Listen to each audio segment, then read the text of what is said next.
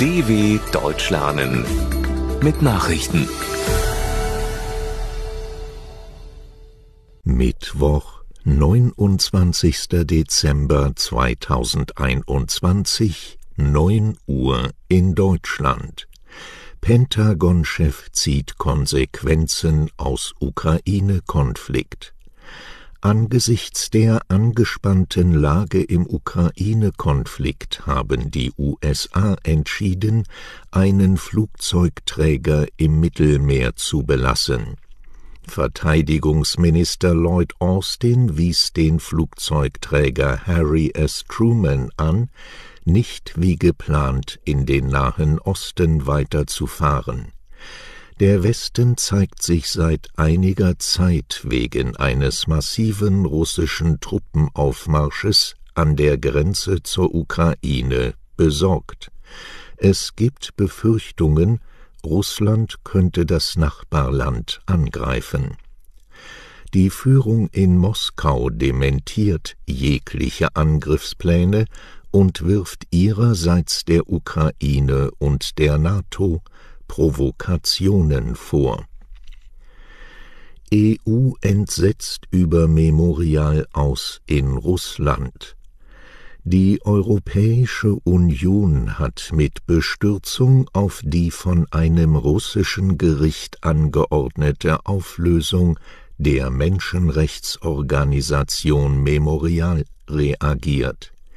Deren Arbeit sei wichtig für die Aufarbeitung von Menschenrechtsverstößen, erklärte der EU-Außenbeauftragte Josep Borrell.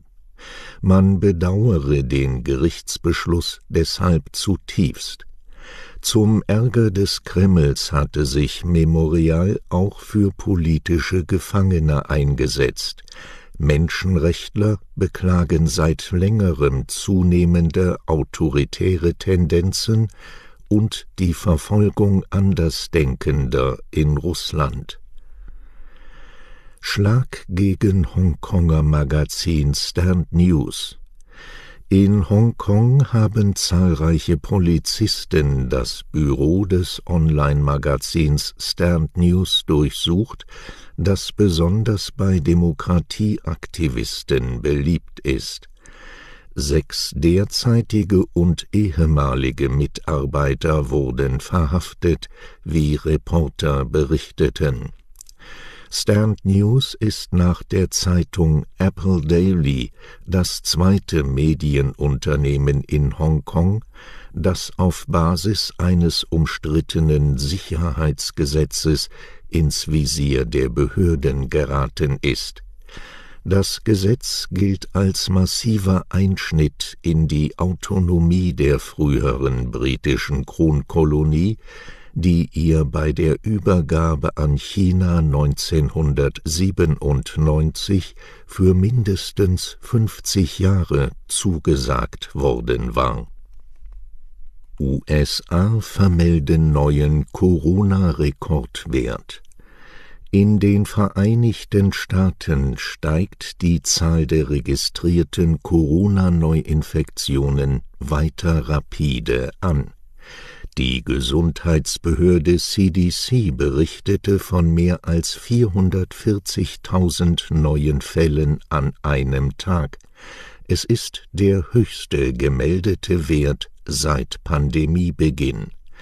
Allerdings ist davon auszugehen, dass diese Zahl aufgrund der Feiertage verfälscht ist, da es noch zu Nachmeldungen gekommen sein dürfte. Das Infektionsgeschehen in den USA wird inzwischen von der Omikron-Variante dominiert. Auch mehrere europäische Länder, darunter Frankreich und Großbritannien, meldeten neue Höchststände bei den Corona-Fallzahlen.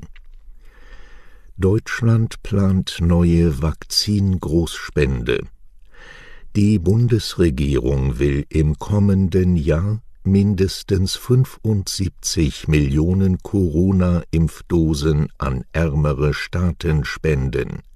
Das teilte die neue Entwicklungsministerin Svenja Schulze mit. Der internationalen Impfinitiative COVAX müssten aber nicht nur Impfdosen zur Verfügung gestellt werden. Notwendig sei auch Hilfe bei der Logistik. Dabei gehe es etwa um den Aufbau von Lieferketten, um Transportboxen, Kühlschränke und Spritzen, aber auch um Informations- und Aufklärungskampagnen, erläuterte Schulze. Die Impfkampagne in Deutschland werde durch die Spende nicht eingeschränkt, versicherte die Ministerin. Fast 600 Rechtsextremisten per Haftbefehl gesucht. In Deutschland fahnden die Behörden derzeit mit Haftbefehl nach 596 Rechtsextremisten.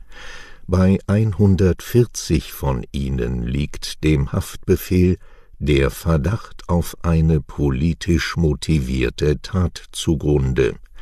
Das geht aus der Antwort des Bundesinnenministeriums auf eine Anfrage der Linksfraktion im Bundestag hervor. Die Zahlen spiegeln den Stand zum Stichtag 30. September wider. Insgesamt waren zuletzt 788 Haftbefehle zur Fahndung gegen politisch motivierte Straftäter aus dem rechten Spektrum offen. Auf eine Person können mehrere Haftbefehle entfallen. Soweit die Meldungen von Mittwoch, dem 29.12.2021. dw.com/langsame Nachrichten